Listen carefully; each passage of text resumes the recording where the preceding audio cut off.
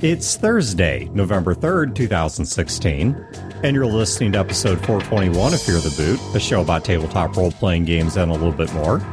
Running time for this episode is 52 minutes.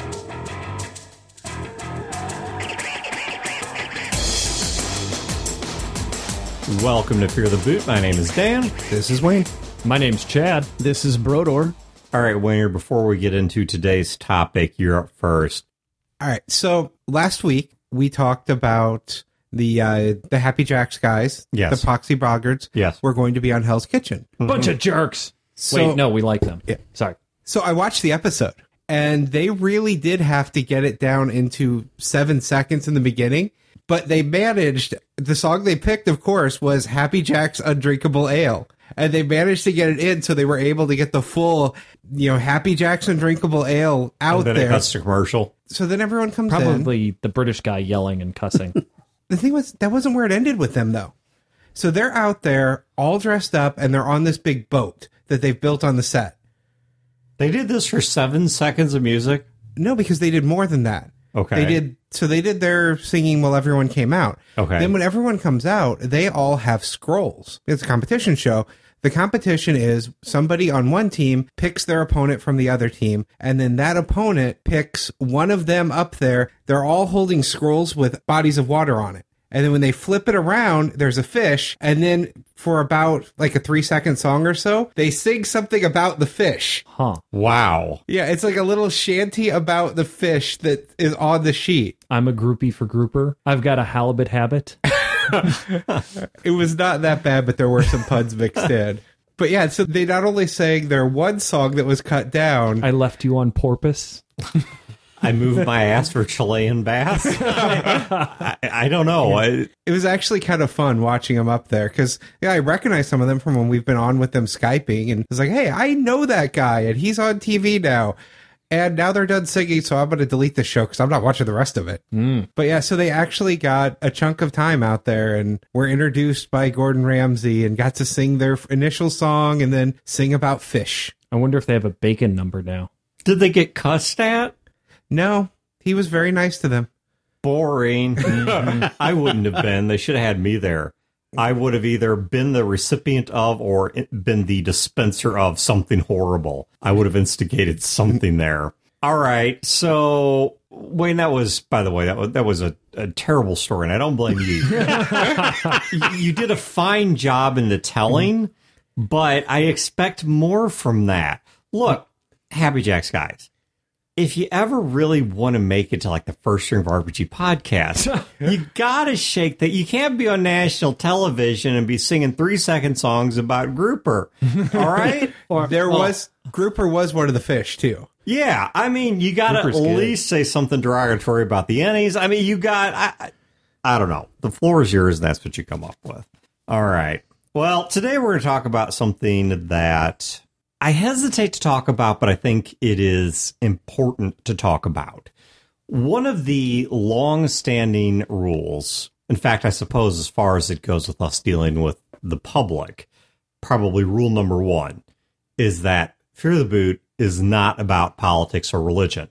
We want people when they come to the show to enjoy it or not based on the content as it relates to geek hobbies, not because of the fact that we're going after your worldview or whatever.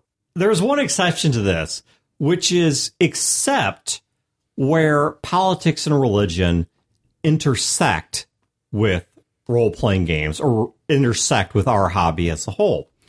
And there is perhaps no place greater that this happened than the moral panic or the so-called satanic panic of primarily the 1980s. Now, it actually began in the 1970s and did continue into the 1990s. So I guess you could shorthand this to say it was probably about 20 years if you include the lead up and the tail. But the bulk of it occurred within the course of the 1980s. And For anyone who's not been following the news, and this really wasn't a major news item, this was kind of a side item because it's really not of interest to a whole lot of people outside of our circles and I suppose a certain subset of religious circles. But on October 23rd of 2016, so as of this recording a few days ago, as it released probably about a week and a half ago, a gentleman by the name of Jack Chick passed away.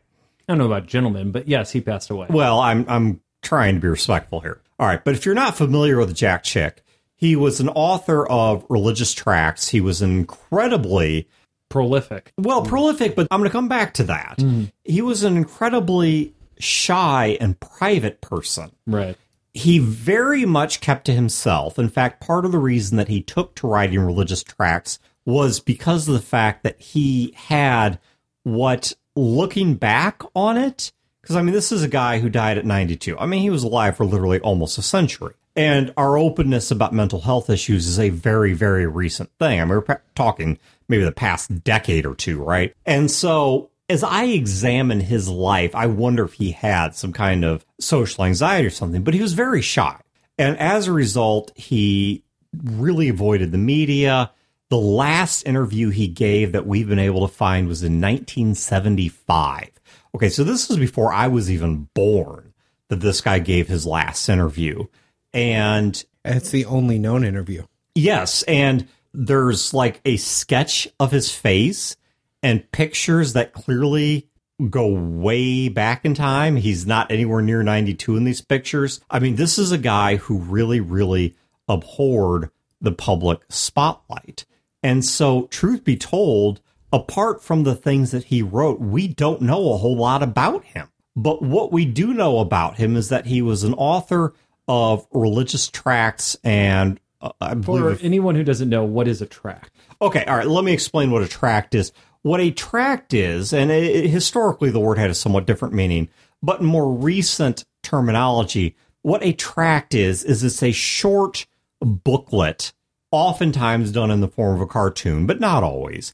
But it's going to be some kind of a short pamphlet or booklet that is going to deal with a cultural issue. Okay, so in the case of a Christian tract, what you're probably going to see is, maybe a few panels of comic or a few little bits of short text explaining the difficulties of life and then presenting a case for why Christianity is the answer to that, and then, probably some biblical truth at the end of it, okay? And it's not just Christian teaching either. I mean, there are Buddhist tracts, there are Jehovah's Witnesses, there are Mormon, there are Catholic, there are Protestant, there are everybody. Yes, exactly. And you'll Muslim, also find whatever political tracts, ones that aren't even religious. You can find them on any number of issues, but that's what a tract is. And in the context of a religious tract, the type that Jack Chick made, these were typically short comics that were meant to present what he believed to be some kind of religious truth, followed by, some kind of lesson or whatever at the end of it. And where he became really well known within the subculture of gaming is he made a tract called Dark Dungeons, which I'll link in the show notes. You've probably heard of it. There's a good chance you've read it, but it was a tract on the evils of Dungeons and Dragons. Now, let me pause right here to explain what this episode is about and what it is not about.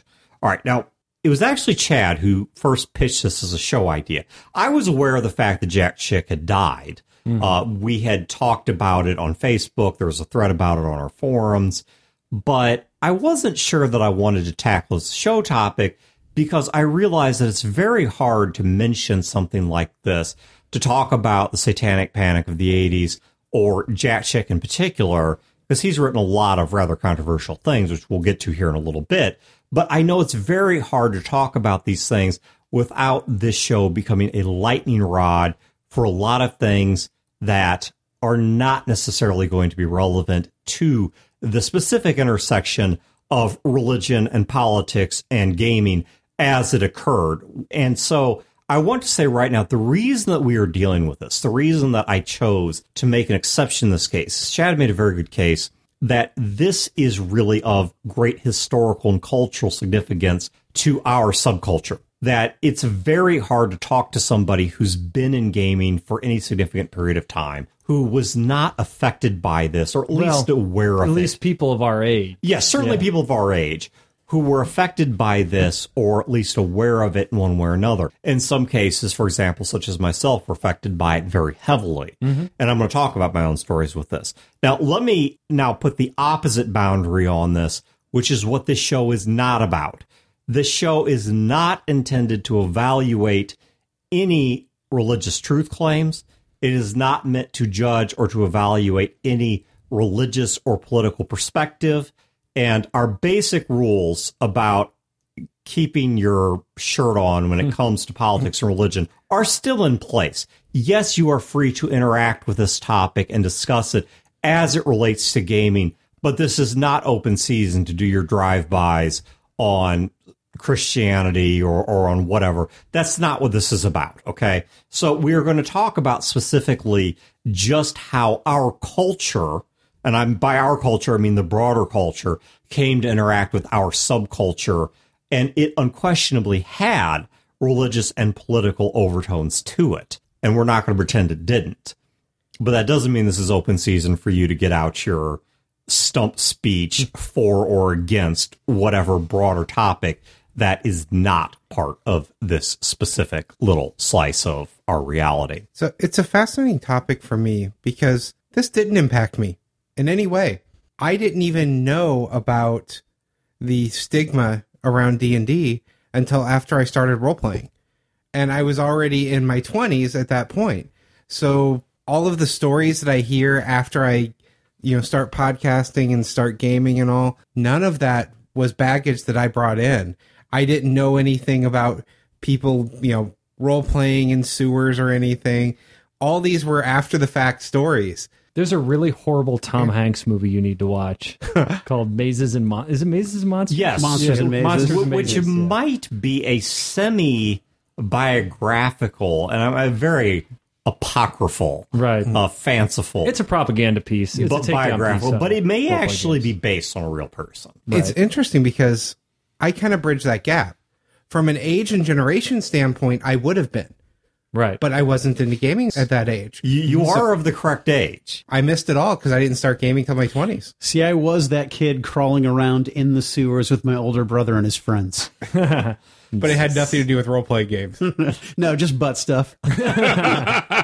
Jack Chick has a track about that too. Several, in fact. Yeah, and Just don't play the rock and roll music. That's all I know. All right, so let me talk a little bit about Jack Chick himself. Now, this episode is not specifically about Jack Chick. What Jack Chick's passing does, I think, sort of mark, is the fact that he was one of the, if not the most recognizable names involved in the moral panics of the 1980s that surrounded something called ritual satanic abuse, role-playing games, rock and roll music, the idea that all of this was some kind of very carefully orchestrated plot by these incredibly nefarious subsets of society that were supposedly out there lurking around like these boogeymen. And I dare say in pretty much every situation, what it turned out to be, if not complete fiction, it was at the best some tiny kernel of truth that got blown way the hell out of proportion or taken to be a whole lot bigger and more pervasive than it actually was.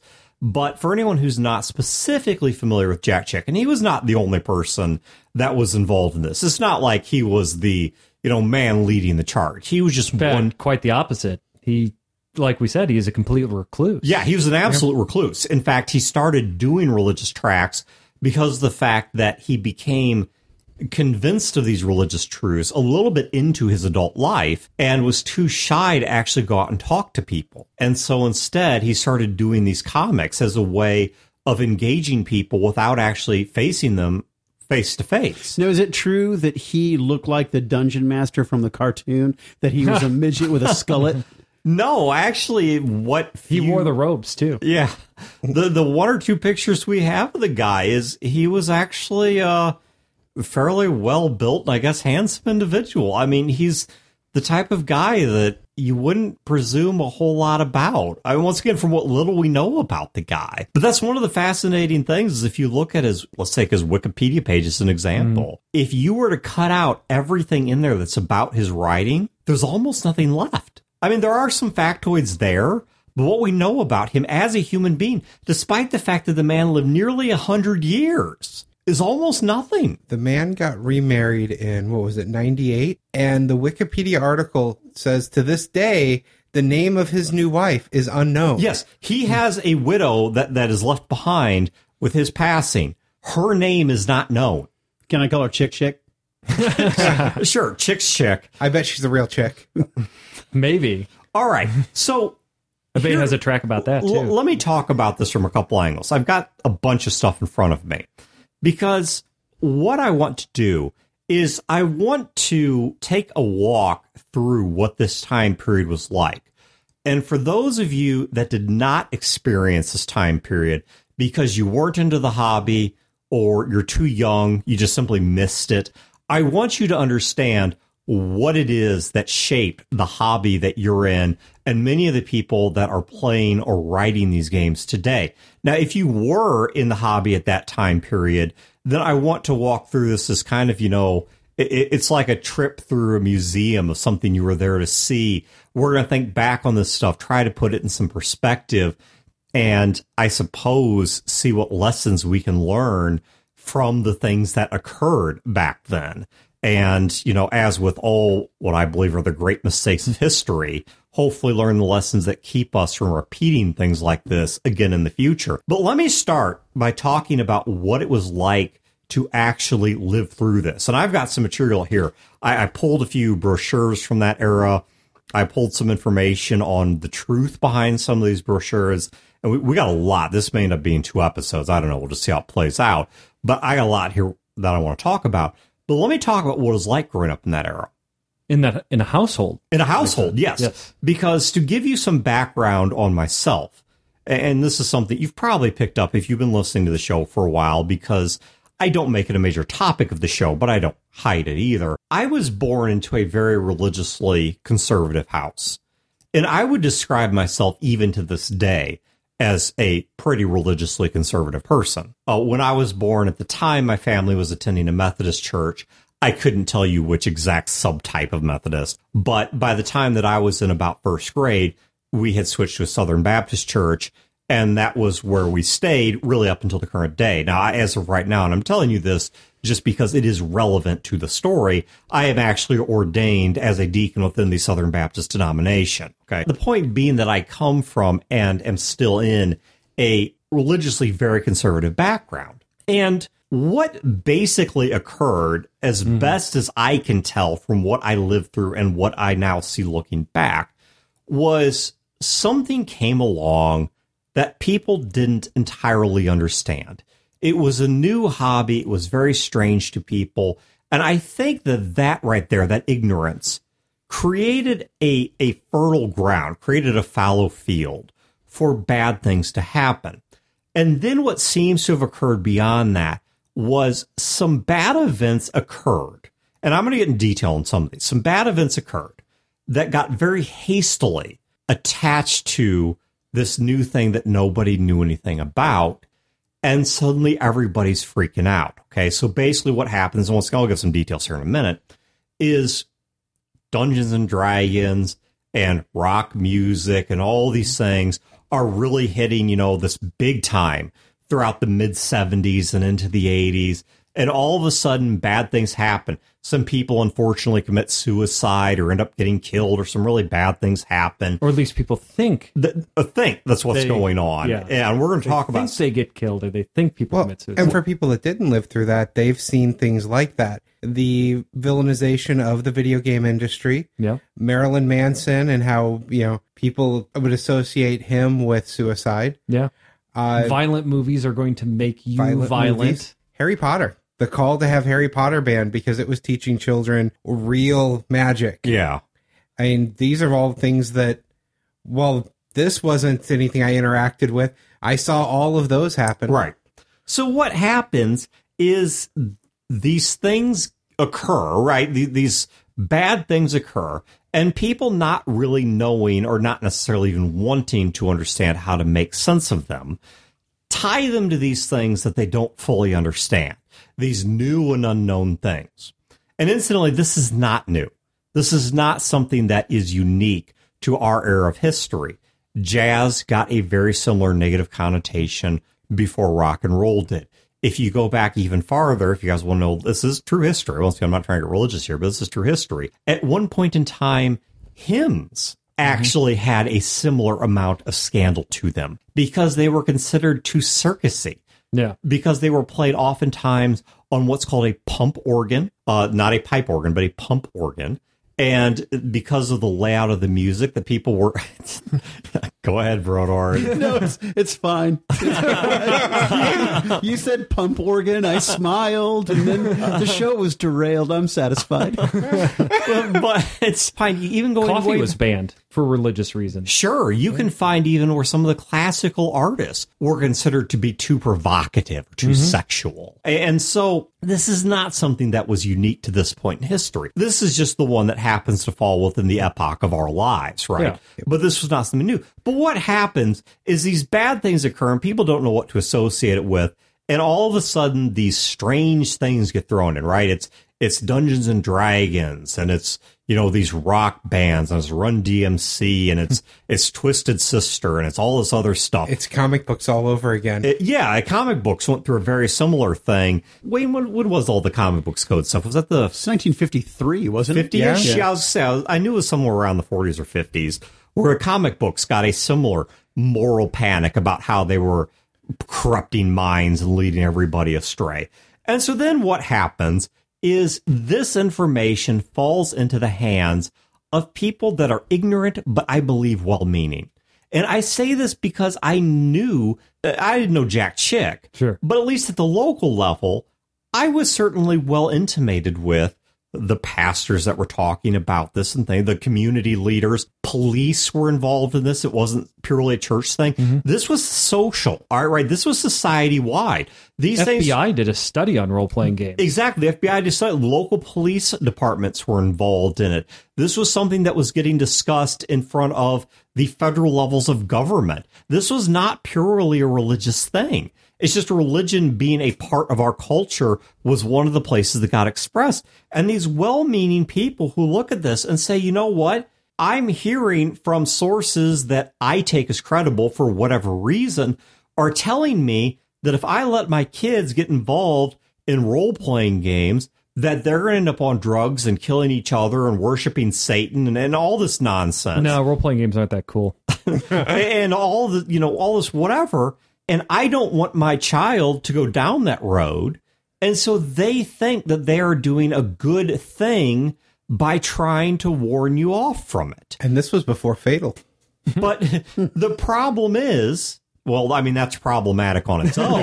but where it gets even worse is because of the fact that they are terrified of this fictitious reality and this very unlikely ending to the story, that they now feel a great panic about trying to get it under control. Because if I don't get what my kid is doing under control, and I don't check their Halloween candy, and I don't keep them away from the sewers and all this other stuff. Do you know that there is no actual reported incident of somebody poisoning Halloween candy or shoving needles in them? There actually is. Are you sure? Because I'm 100% sure because Chris Mace got his punk card pulled on this, and he actually linked the police reports of it happening. Now, it is far less widespread than anyone believes.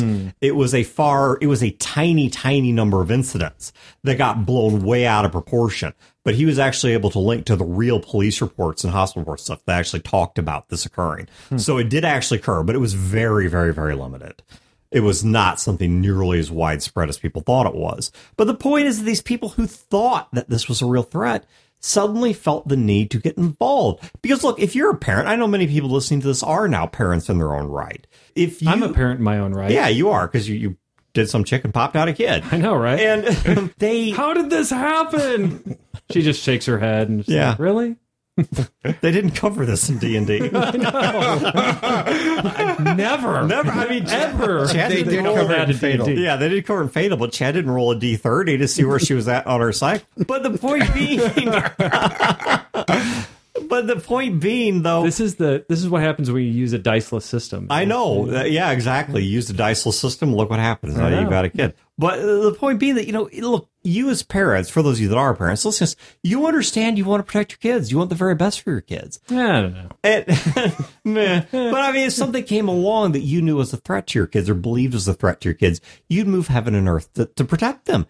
And that's what was happening, was you had people who felt that their cause was true and was righteous and was just. And that fueled these people going into a lot of very confrontational behaviors against a subculture they simply didn't understand. And what occurred, and I can tell you someone that lived through this, was I had interests, I had hobbies that I understood, that I knew to be harmless, that I knew to be one particular thing. And I had parents who were terrified for my physical and spiritual well-being, who thought they were protecting me by keeping me from these things. Did they get to a point to where they stopped believing incorrectly about role-playing games, or did you just wear them down and eventually say, you can tell me no all you want, I'm just going to do it? The answer is really the former. I think at first it was the latter.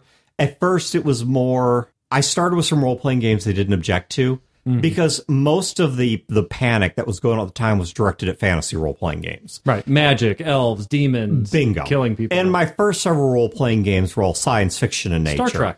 Star Trek gave way to Shadowrun, but in Shadowrun at first we didn't even use magic. We stuck purely to the cyberpunk aspect. Because who could figure out those rules? In first edition, very, very fair point. But then from there, we went to Battletech. D&D was my fourth role-playing game, not my first. But, I played 3 years of basically pure sci-fi role-playing games, and that flew under the radar, right? It didn't spook people the way that these fantasy role-playing games did, D&D in particular, but, fantasy role-playing in general. It didn't spook them that way. I almost wonder if there would have been a problem if we never played D&D, but instead played something else that was fancy. A Lord of the Rings role-playing game, for instance. It's interesting you asked that, because during one of these church things where the pastor's up there giving what he believes to be accurate information, we watch a tape on or whatever, and then he talks about the dangers of D&D and all this stuff. Somebody did mention that they had become aware of, there's apparently a brief publication run back in the early 80s or something like that of a Chronicles of Narnia role-playing game. Now, of course, Chronicles of Narnia is well known as being the product of C.S. Lewis, and it is, of course, The Lion, the Witch, and the Wardrobe in particular, but the series as a whole was metaphorical for, Christian stuff, or the life of Christ and stuff. And so that got a very different reaction from the church. Right. And my parents never objected to the idea of me playing a Chronicles of Narnia RPG. Now, we never tracked it down, at least that one, the original one that was written back in the 70s or 80s or whatever it was. We never tracked anything down. We were kids, and there was a hobby shop that we had to walk like 5 miles to, that did, RC cars, doll houses, stuff like that, little paints. They didn't even do tabletop miniature stuff, at least not that I remember, model kits and whatnot. And they had a section of role-playing game books, like very, very tiny, totally random. Like they got catalogs of product to sell, and they just kind of randomly checked off a bunch of stuff and shoved it on a shelf. Knowing about where you lived, was that Checkered Flag? Yes, it was. Yes, it was. It was indeed.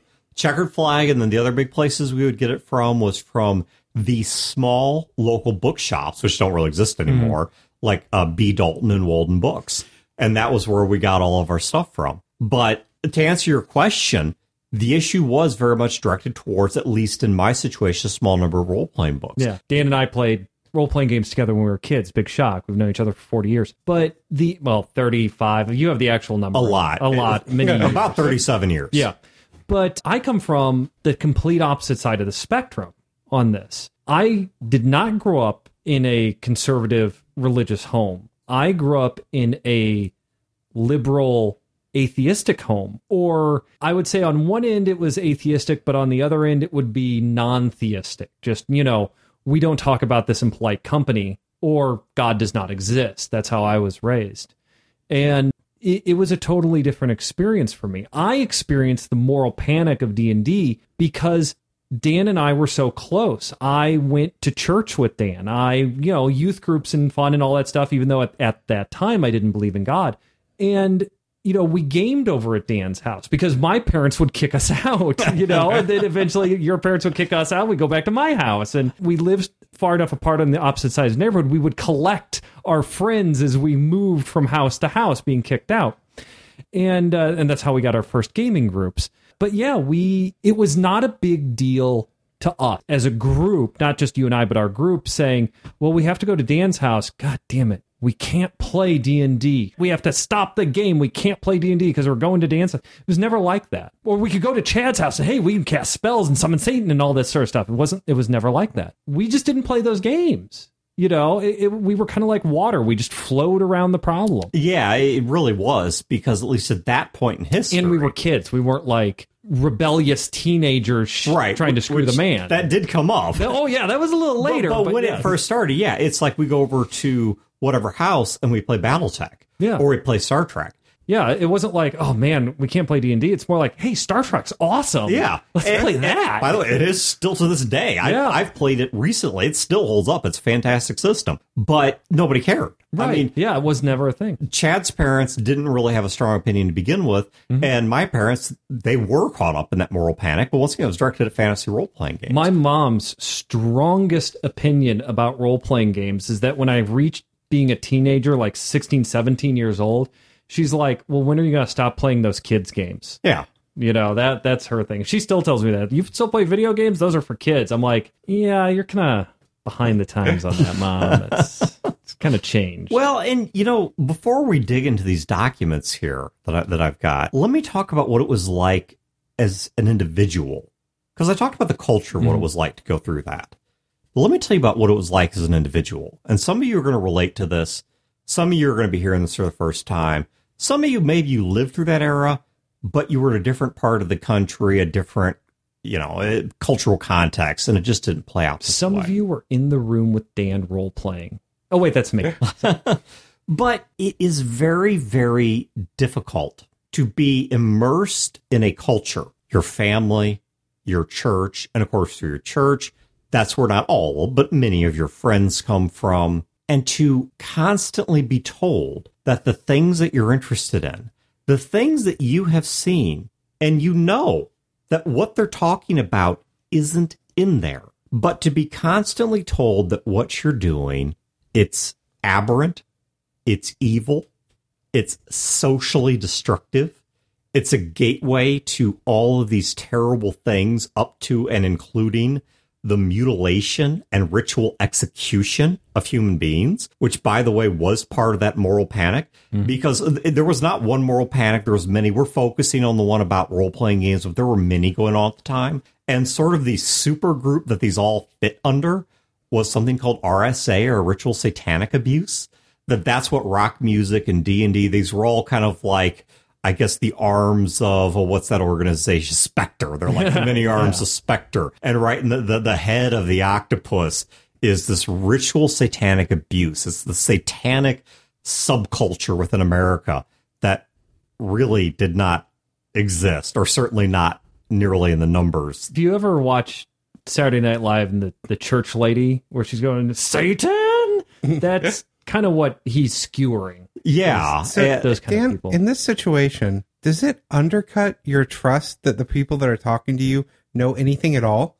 Because I know nothing related to this, but going through college, I would have, if I would run into a teacher that just utterly taught something that was wrong and wouldn't listen, I would have a problem believing that anything they said they knew.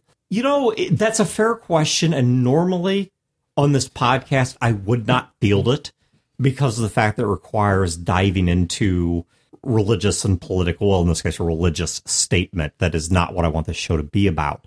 But to answer your question of, did it affect me? Let me give you a short answer and a long answer. The short answer is, one thing I was always able to do was separate Christ from the Christian.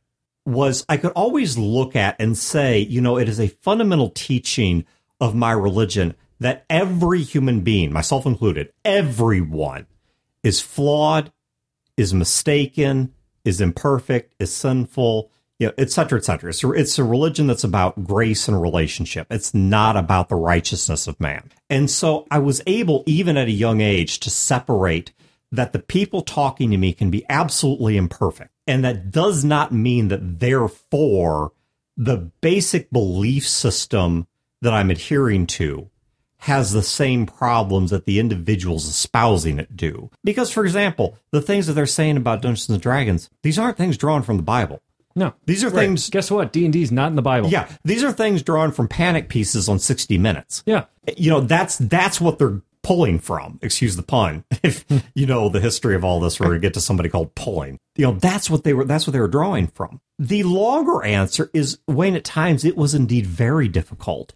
Because of the fact that... If they're wrong about this, what else are they wrong about that they're trying to teach me? No, it wasn't that. It wasn't that per se. I've always been fairly independently minded. I've always been the type of person that I can be immersed in a culture, surrounded by 1,000 people that believe one thing, and I can be the one person in the crowd that's like, this is BS. And I could call out specific incidents, even completely unrelated to church, that I did this in, where I was the one person, I was the canary in the coal mine, where I was like, this person is warped, and nobody saw it until it was way down the road. This happened to me multiple times in the course of school, for example, where I'd see a teacher and be like, this person is messed up, and nobody would believe me until something went really off the rails. But that tangent aside, it was more of an issue of, it is very, very cowing to be surrounded by so many people all screaming the same thing, right? Because, look, society today, human nature doesn't change.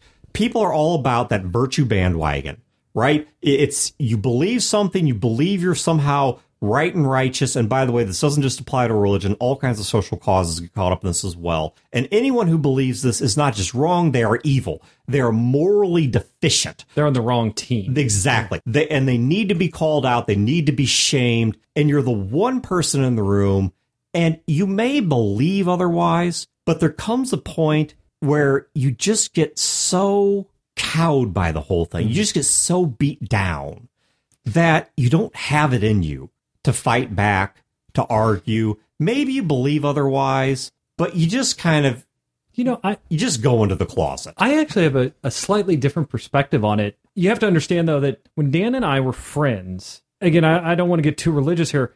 I was not a believer. I am now, but I was not a believer when Dan and I were very young. And I went to church with Dan. And because Dan and I were friends, and because his parents were so religious, and Dan is so religious, they spend a lot of time at church. If I want to spend time with my friend, I have to go spend time at church. And that's not really a problem, because there's an active youth group, lots of kids, and they do fun stuff. I didn't have a problem with it. I didn't care. But I was not as plugged into it as Dan is. So I wasn't being cowed. The message wasn't being beaten on me. When I went home, it wasn't being beaten on me, that sort of thing. And my perspective on is, I remember at your church, eventually our church, that by the entrance on the inside, on the left, when you're walking out, is a wooden sort of... It's like a pegboard. Pegboard, yeah. Yeah. And there were all the Jack Chick tracks, kind of bringing this back, all the different Jack Chick tracks were in there. And I loved reading them. Because they're comic books. They're comic books, and I was a kid. But, first you have to understand that it's a variety of subjects, right? It isn't like crazy rock music. It isn't just bashing gays. It isn't, about D&D and all this sort of stuff. If you actually look at the full list of them, because I've looked at the catalog, and I've read a bunch of them. A lot of them is just about Jesus and love. Role-playing games is like it's one. Yeah. It's single. And I will certainly be the first, second, third, fourth, and 50th person to tell you that Jack Chick wrote a lot of things that I find incredibly offensive. Right. But if you look at some of his oldest stuff, for example, one of the first things he wrote, because he wanted to get this out to a lot of people, he wanted to make this as accessible to as many people as he could. He made a wordless tract. Yeah. And it's about, and basically the story of it is, it's about this little girl who is living, and there's no words to it. It's all pictures, but she's living with this abusive and alcoholic father, and she doesn't know what it means to be loved, and she basically feels alone. And eventually, in a drunken rage, he chases her out of the house, and she's living on her own out on the streets and barely surviving. And she finds something about the love of Jesus. And the last panel of that tract, or one of the last, is her basically clutching that. And you see this kind of heart over her. She understands now that there is someone out there, something out there that loves her, and that's like her last thought as she dies in the streets.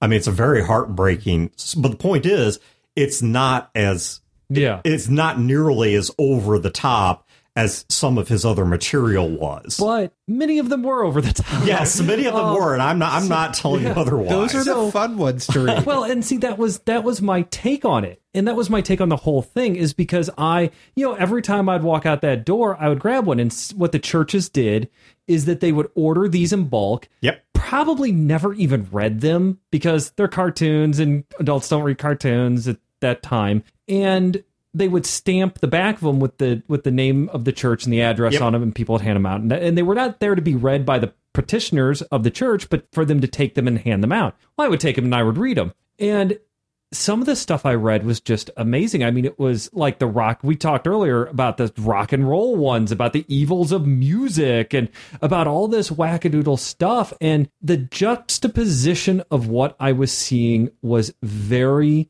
apparent and intense.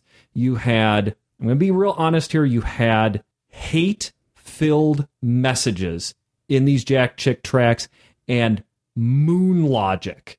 I mean, just really crazy stuff. Something that I, as somebody who just went to youth group with my friend, but I didn't believe in God, knew had nothing to do with the religion at all. And this just crazy shit versus what I was seeing from these people. There was no connection there. Yeah. Sure, there were those people out there, but, they did not hammer me with this sort of stuff. Well, and those people would have been screwed up regardless of playing Dungeons and Dragons or not. It would have been something because those people were damaged in some fashion and needed assistance. For me, I mean, we've talked about my childhood and what have you before on the show, but you were an altar boy.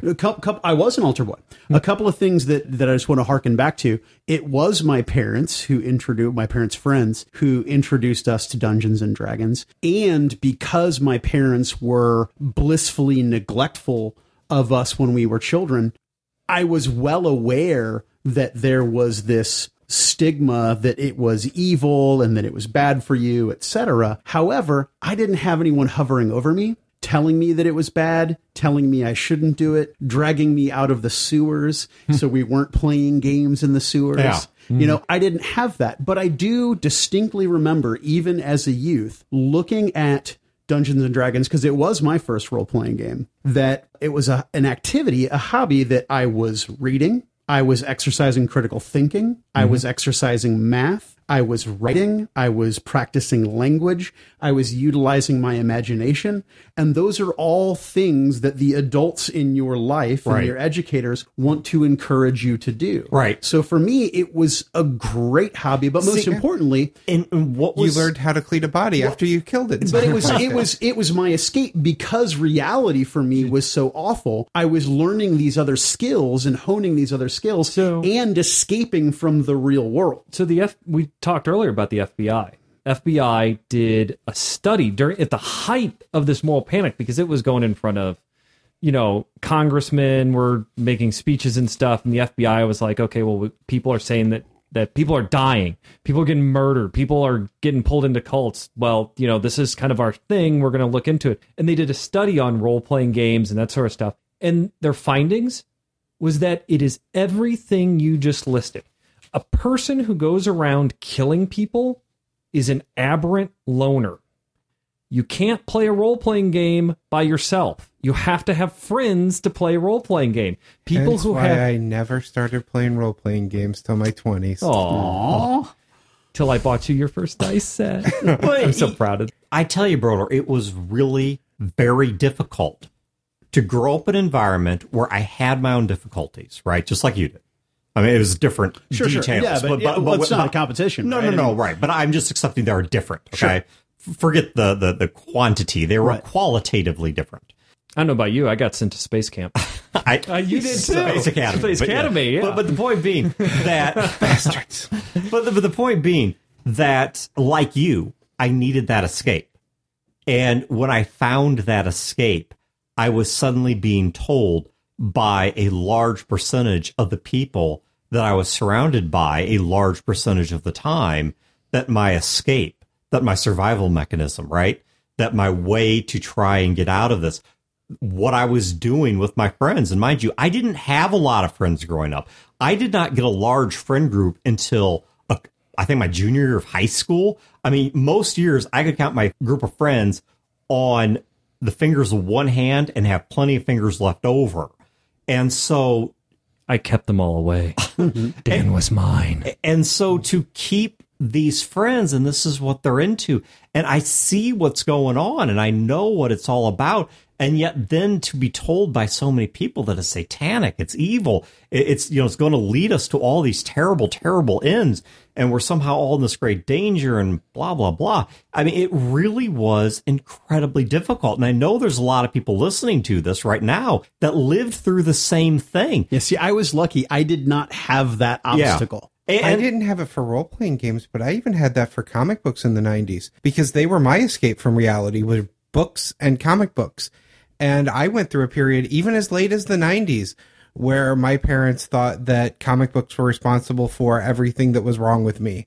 They were right, but I still blame lead. I think Dad may be more right. That is the one positive thing that I will say about my mother. You know, is she always encouraged us to read. yeah. No, it might have been like the... Well, the difference Well, is... just shut up and leave me alone. Right. It's really what it is. And we're too poor to have cable. So go to your room and read. The book becomes the stand-in for TV. Yeah. Well, and her difference is she can't point to something as being everything that's wrong with you when she is everything that's wrong with you. Yeah, that's a whole nother deal. Yeah, all right. So, you know, I think this is going to go into two parts. So what we're going to talk about next time, this time we set up sort of what the situation was like to live through. On the next show, what we're going to do is we're going to go through a document, one of the sort of primers that was released in the 80s on the Evils role-playing game. So I want you guys to hear what this stuff was like. And I'm also going to give you guys, for those of you that lived through this, I'm going to give you, I'm going to give you some background you may or may not know on some of what was going on. And for those of you who didn't live through it, I hope this will be somewhat educational on the history of your hobby. But I want to close this out with something, because I want to end this on a positive note, even if we're only at the midpoint here, which is that, Chad, you were asking me, or maybe it was Wayne, one of you was asking. I'll take credit. Sure. Chad asked me about what changed my parents' minds. Was it me as a rebellious kid, or was it something else? And what happened is I moved out of my childhood and early adolescence into my later adolescence. I did become more and more rebellious. Now, just a bit. I did, you know what? And I would say just a bit, because I never got anything really bad. Yeah, it was like got into drugs, or we didn't know anybody who did drugs. It's like I'm going to play nerds. I'm going to play Should have D&D. known me. Yeah, we see how well that went. But it's like it was not the I'm going to go out and sleep around and do drugs and get drunk and whatever, and you can't stop me. It was the I'm going to play D&D and you can't stop me. Right. But you know, it was, believe me, it was probably like the best. My gentlest rebellion any parents my ever favorite experienced. times was when we would be out driving late and the cops would pull us over and they're like, "What are you kids doing in a car this late?" And we would all hold up our Bibles, be like, "We're coming back from Sunday school." You're like, suck a D4, pig. but oh well, I tell you, have a good day. I think two things changed my parents' minds. One was, of course, as time went on, the moral panic passed. Right. Now, I've talked to people who are still dealing with it to this day, but certainly it did diminish in terms of its intensity and its pervasiveness. Okay, so I've no doubt it's still out there. But if you look at society as a whole, it is not as strong nor as common as it once was. And I think some of that, it's not even a blip. Sure, I think some of that helped was they got sort of just the issue passed. Mm-hmm. But let me tell you something else, okay? And I'm going to say this now. I'm speaking not just to people around the table. I'm speaking to listeners. Because there was something else that really changed my parents' mind on role-playing games, and that's you guys. Now, you may be wondering, how the heck did we change Dan's parents' minds? And the answer is, my parents, one thing I will give them is, for whatever issues that occurred in the past, my parents have always been very involved in and very supportive of the things in my life. They have been to Fear the Cons. That's what I'm getting to. Mm-hmm. And so when Fear the Con hit, my parents, wanting to be supportive, came out to Fear the Con, not really knowing what this was all about, but wanting to see what was going on. And from their perspective, okay, keep in mind, they don't have any background with the role-playing world, right? But in fact, actively avoided it. Right. But from their perspective, what they see is here is this room that has a couple hundred people in it who came from literally multiple countries, not just many states, but came from across oceans to see their son and to play these games. And they sat there and they looked over this room and they saw people being friendly. They saw people being sociable.